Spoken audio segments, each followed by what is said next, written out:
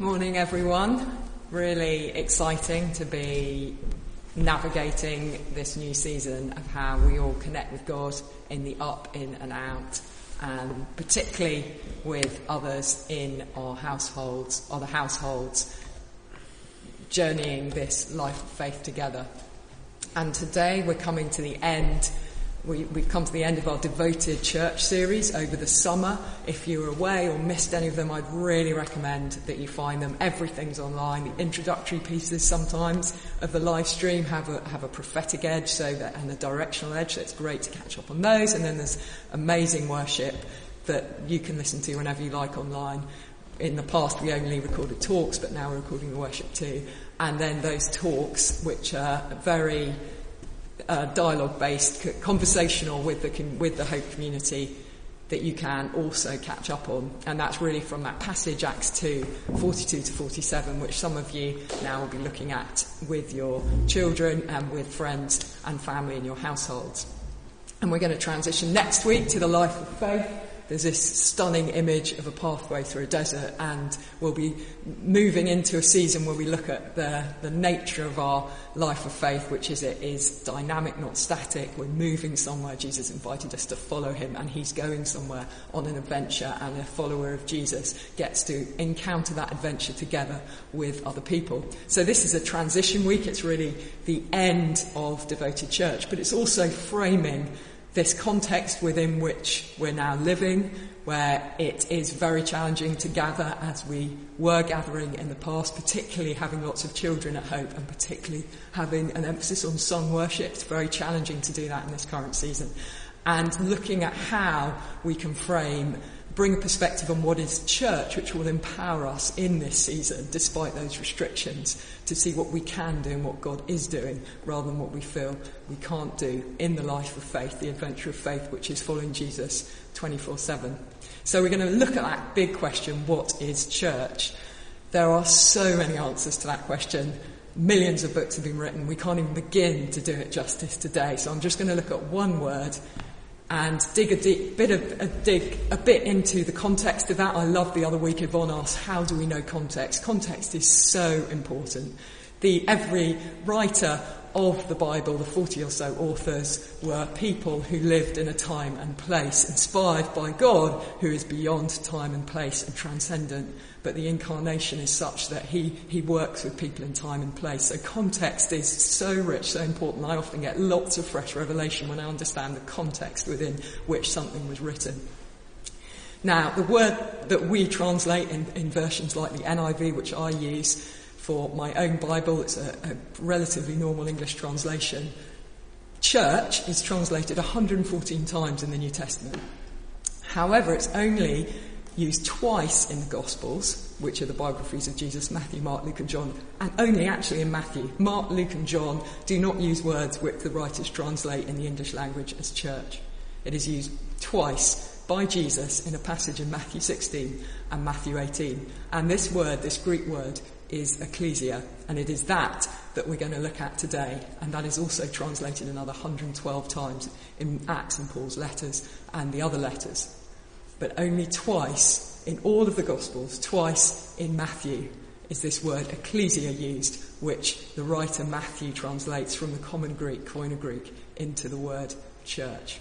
So I'm going to read those two passages and dig a bit into the context of what that word would have meant to his first century hearers, and therefore what it might mean for us now in the 21st century.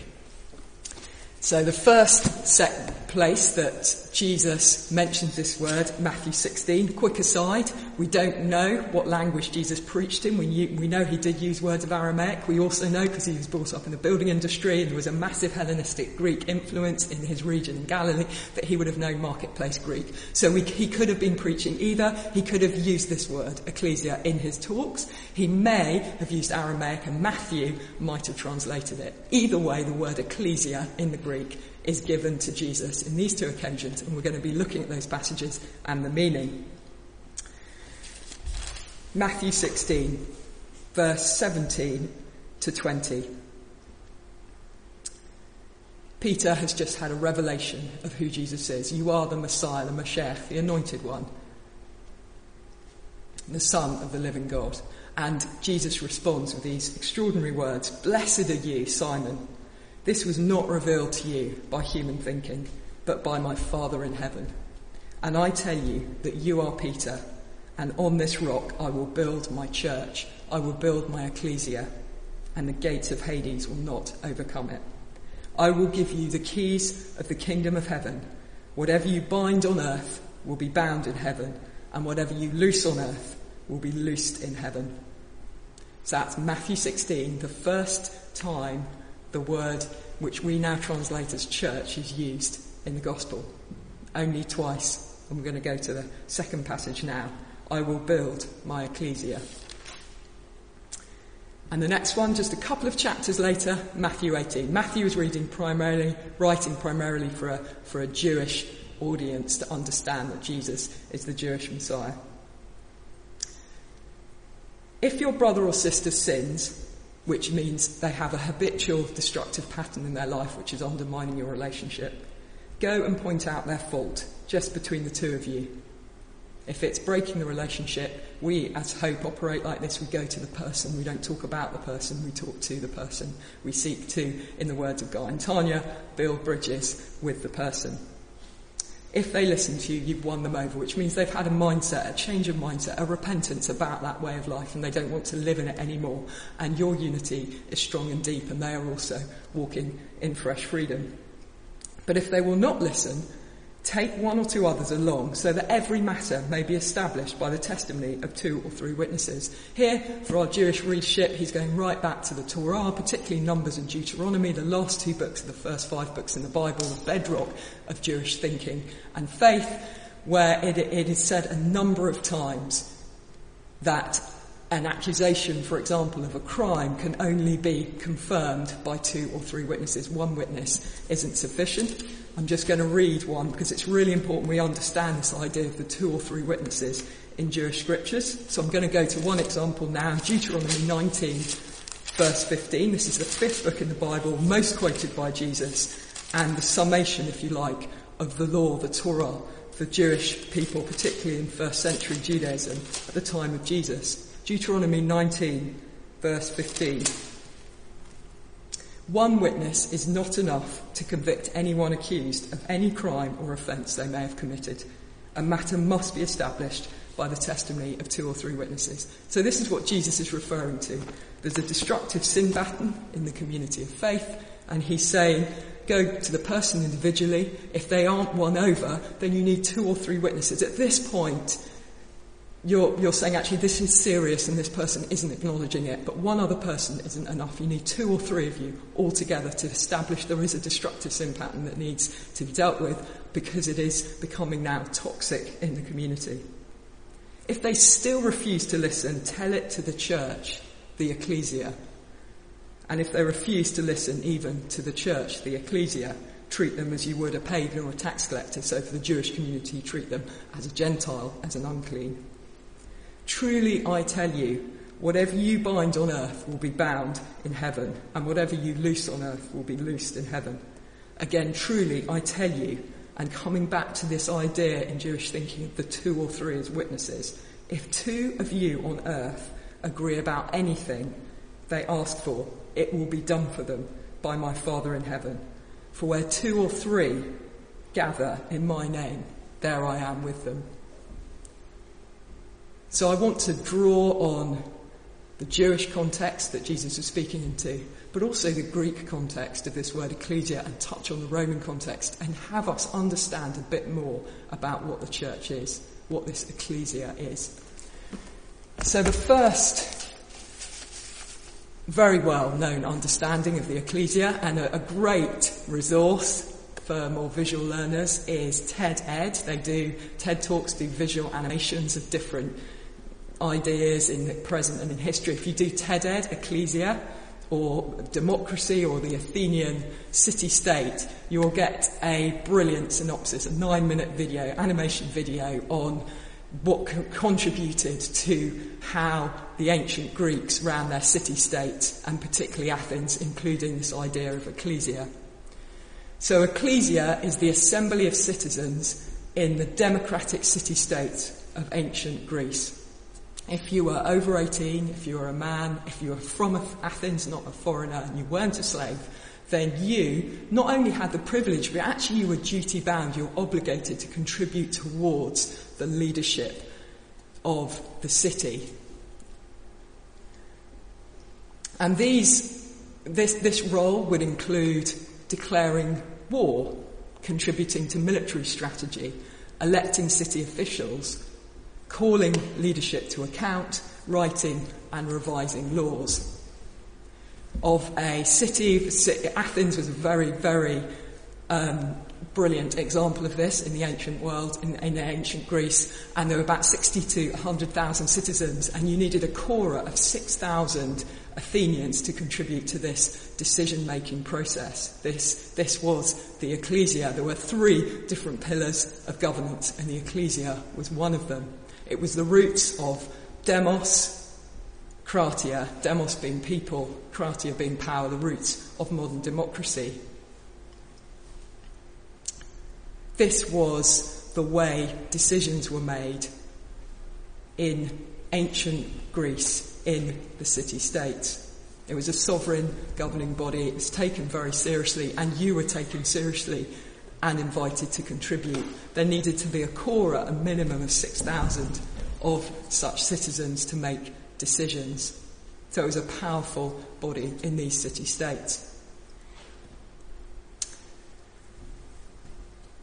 Because Greek culture was so powerful and so influential, the Jewish diaspora, those who had not returned from exile, we learnt about the rebuilding of the walls under Nehemiah and Ezra. They took some Jewish people back from exile under Babylon, encouraged by the Persian leadership, and thousands returned to Jerusalem and the region. They rebuilt the walls, as we learnt about in our teaching series on Nehemiah, and under Ezra re-established worship in the temple, and under Zerubbabel rebuilt the temple in 3 waves of return. However, many were dispersed across the Persian Empire, and when that capitulated to Greece, and Greece became the dominant empire, there was a diaspora, a dispersion of Jewish communities across the Greek Empire, which remained right through to Jesus' time in the Roman Empire. And during that time, between Persia and Greece, Jewish communities, if there were 10 or more, would establish synagogues, meeting places, and they would meet scattered across the empire.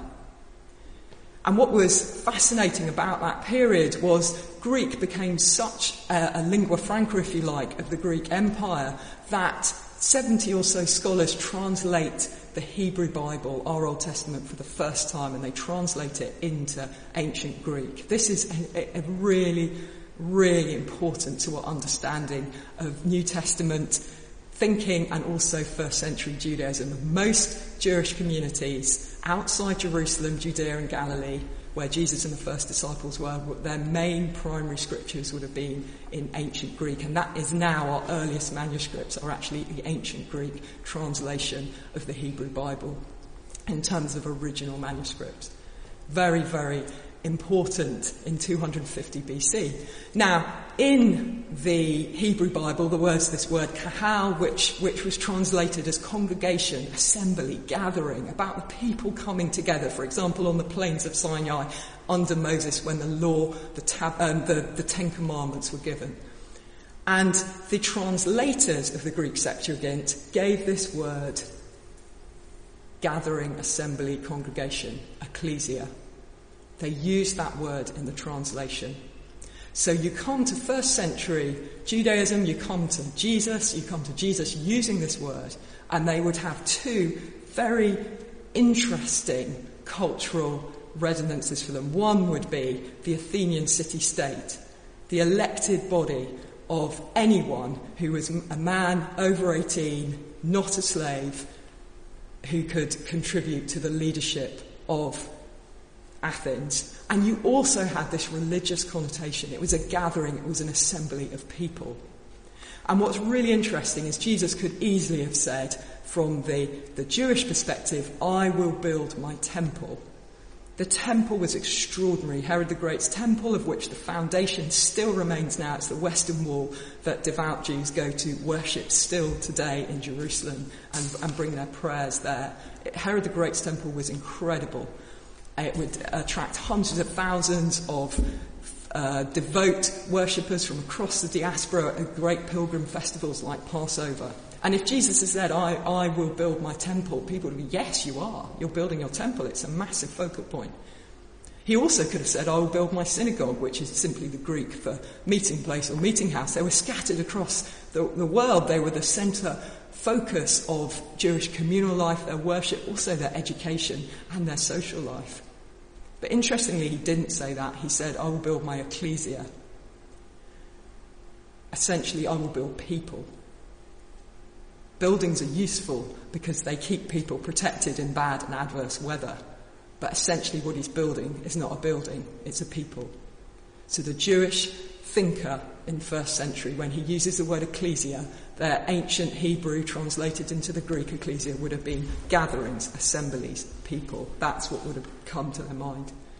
But also in the Greco-Roman context, what would have come to their mind is everyone is empowered to bring decisions in the Athenian city-state, in the leadership of these city-states in ancient Greece, of which Athens was one.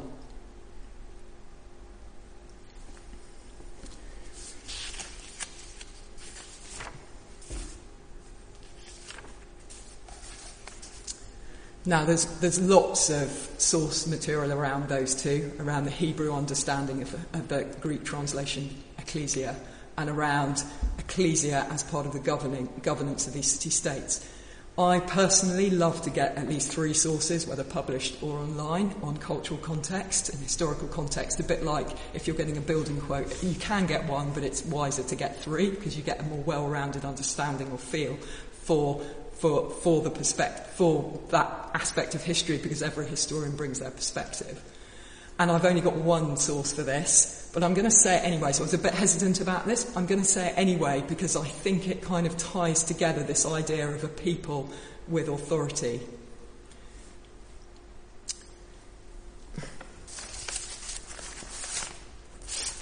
So this is an inspirational book by Ed Silvoso. He writes the word ecclesia. He's taking on this idea of the church as a mobilised governing body in the heavenly realms, bringing transformation on earth as it is in heaven. And he's got some great stories through this book. I'd recommend you to read it. Inspirational stories of different places around the world, from Manila in the Philippines to drug cartels in Mexico, where the ecclesia, the body of believers, have gone in, and just even a few of them, and just seeing extraordinary transformation of whole districts and whole communities as they come under the governance of Jesus. Really inspiring. Anyway, he quotes a historian, and again, I haven't been able to find more sources on this because this historian he quotes writes 100 years ago, so his book's quite old.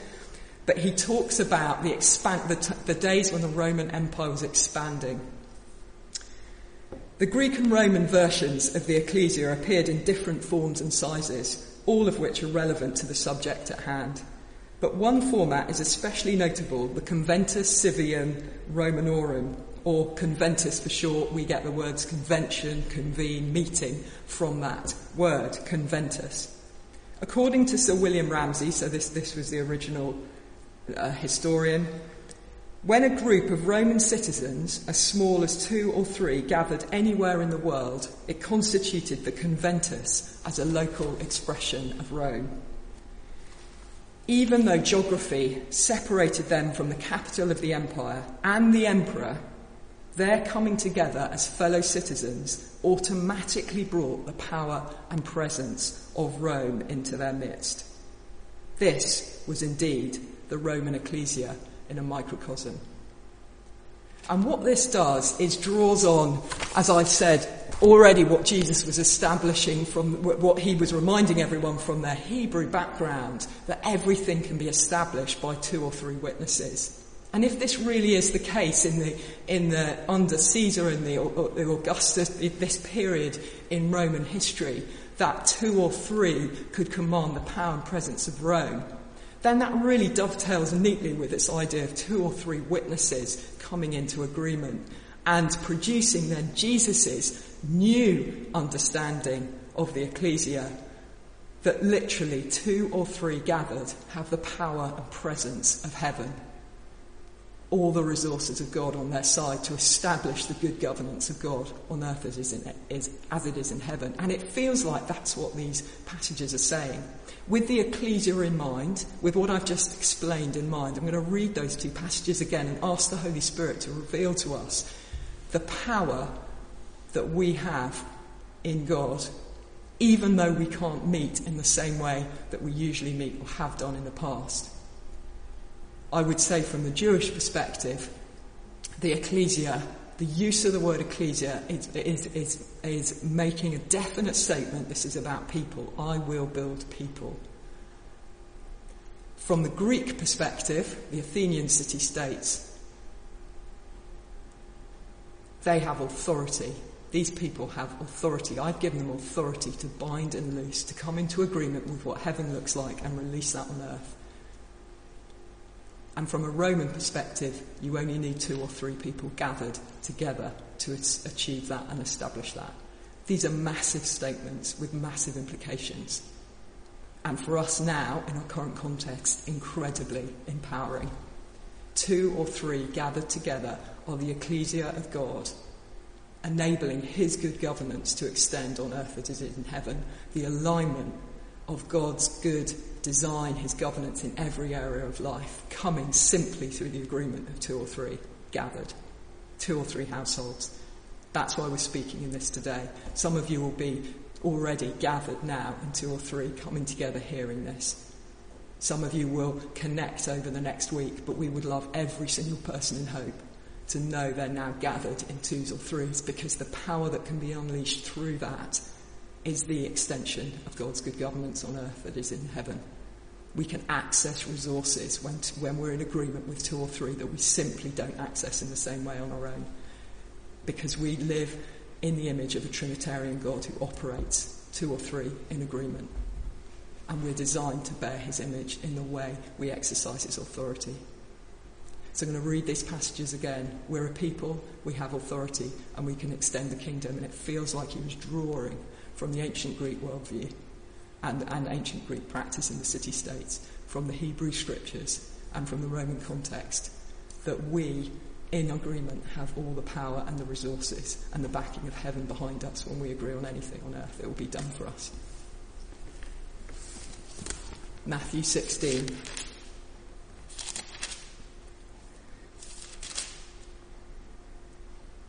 Blessed are you, Simon. This was not revealed to you by human thinking, but by my Father in heaven. And I tell you that you are Peter, and on this rock I will build my ecclesia, my church, my authorised people to extend the good governance of God on earth as it is in heaven. And the gates of Hades will not overcome it. The gates of a city in the ancient world were on the defensive. And the church here, the ecclesia of God, is on the offensive. What was Hades? Simply any lies that set themselves up against the knowledge of God, manifesting in individuals, in cultures, in communities, in nations, in the nations. So the design of the ecclesia is to make war on lies and replace it with truth that liberates us. The truth that we're loved, that God is good, that there is purpose and significance to our lives, and that we can change the world and make the world a better place. And so in the name of Jesus, in agreement, we are on the offensive. We are not a defensive people. We're designed to be on the offensive. The gates of Hades is on the defensive. We are on the offensive. I will build my ecclesia. I will build people of authority. And the gates of Hades, the lies, all the demonic strongholds, locally, nationally, internationally, in history, will not overcome this, will not be able to withstand the movement, the fierce movement forwards in the authority of Christ, of the people of God. I will give you the keys of the kingdom of heaven. Whatever you bind on earth will be bound in heaven. Whatever you loose on earth will be loosed in heaven.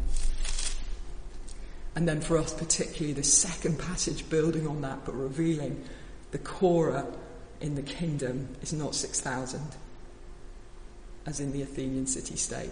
It's 2 or 3, as in the Hebrew scriptures, as in the Roman administration. If your brother or sister sins, go and point out their fault just between the two of you. If they listen to you, you have won them over. But if they will not listen, take 1 or 2 others along, so that every matter may be established by the testimony of 2 or 3 witnesses. If they still refuse to listen, tell it to the church. And if they refuse to listen even to the church, treat them as you would a pagan or a tax collector. Truly I tell you, whatever you bind on earth will be bound in heaven, and whatever you loose on earth will be loosed in heaven. Again, truly I tell you that if 2 of you on earth agree about anything they ask for, it will be done for them by my Father in heaven. For where 2 or 3 gather in my name, there I am with them.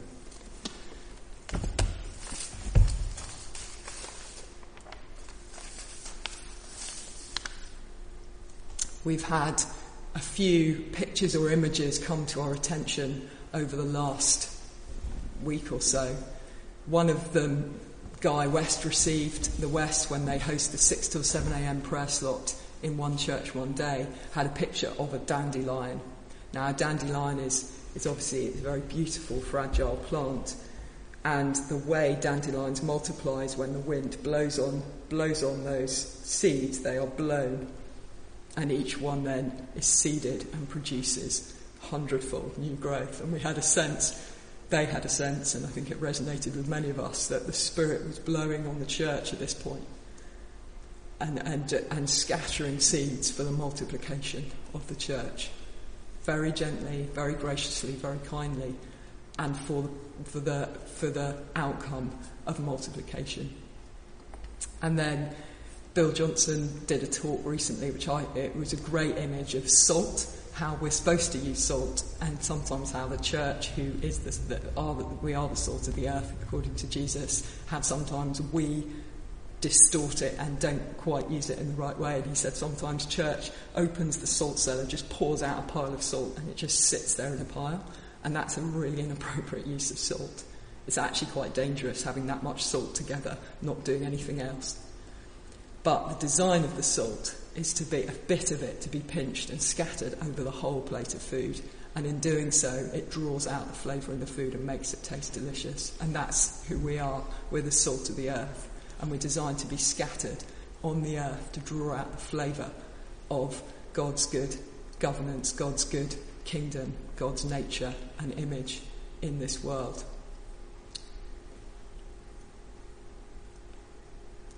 So we're really encouraging people to understand what is church. Church is many things. There are so many metaphors for church in the New Testament. The overriding one, which frames everything else, is family. God is our Father, and we're brothers and sisters. Christ is the bridegroom, we are the bride. The church is the mother, and we have many children. Older men and women are like fathers and mothers. Younger believers are like children in the faith. That is the overriding, those images of intimacy, of familiarity. And that always frames everything, because those are best navigated through love. Love marks those images. But within that, there is also this potent word, ecclesia. For those Greek citizens of Athens, it was the ecclesia who declared war. It was the ecclesia who contributed to military strategy, who wrote and revised laws, who called leadership to account, called things into the light. And for us in Christ, according to Paul's teachings in Galatians, you can look it up, doesn't now have to be a man over the age of 18 who's not a slave. But he says very specifically, speaking into that, in Christ there is no male or female, so everyone can contribute to the leadership. There is no slave or free. There is no divide there. Everyone can contribute to leadership and governance. And there are no national ethnic boundaries. Everyone's included in this invitation to govern on earth as it is in heaven in the name of Jesus.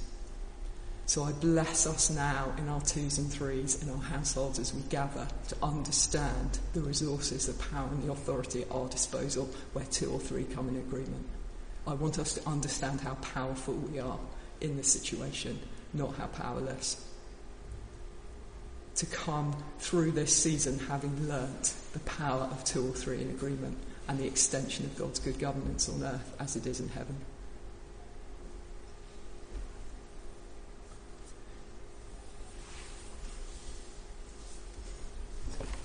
Thanks, Alice. And so we'll come into land and finish there. And if you're with others, maybe you're on your own, maybe you're with others, actually either way you could pray. And I think that we prayed at the beginning, didn't we, about that the mountains being moved. And Jesus said that we have authority to command mountains to be moved in prayer.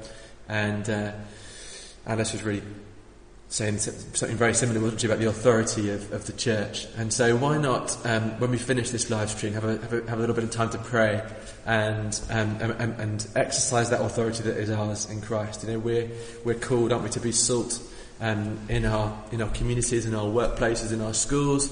Kids are back at school, and let's pray for each other to be that salt that brings the life and the light and the goodness of God, of Jesus and His kingdom into each of those settings where we find ourselves. That would be a great way to pray. I think we're going to close there now. Anything else to say, friends?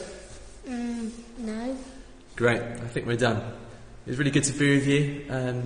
And again, if you're keen to connect with another household but you're not sure how to, I was thinking maybe a good general approach would be if everyone in Hope was to initiate. You might be thinking, actually, I'm on my own. I'm waiting for someone to ask me. I think the invitation that is ours is to be bold and put yourself out there. So, I mean, it's a hard thing to organise some of this, and so maybe if we all take initiative and we all look to initiate, then we will find ways of connecting like that. And don't forget, you could, our friend Zoom and things like WhatsApp videos and all those other things, and people can go for walks, people can, meet in different settings. And do let us know how it's going. We want to, obviously, support us as a church as we move through this, but really making the most of this opportunity to grow in who we are and our knowledge of God at this time. Great. See you soon. Yep. Bye. Bye.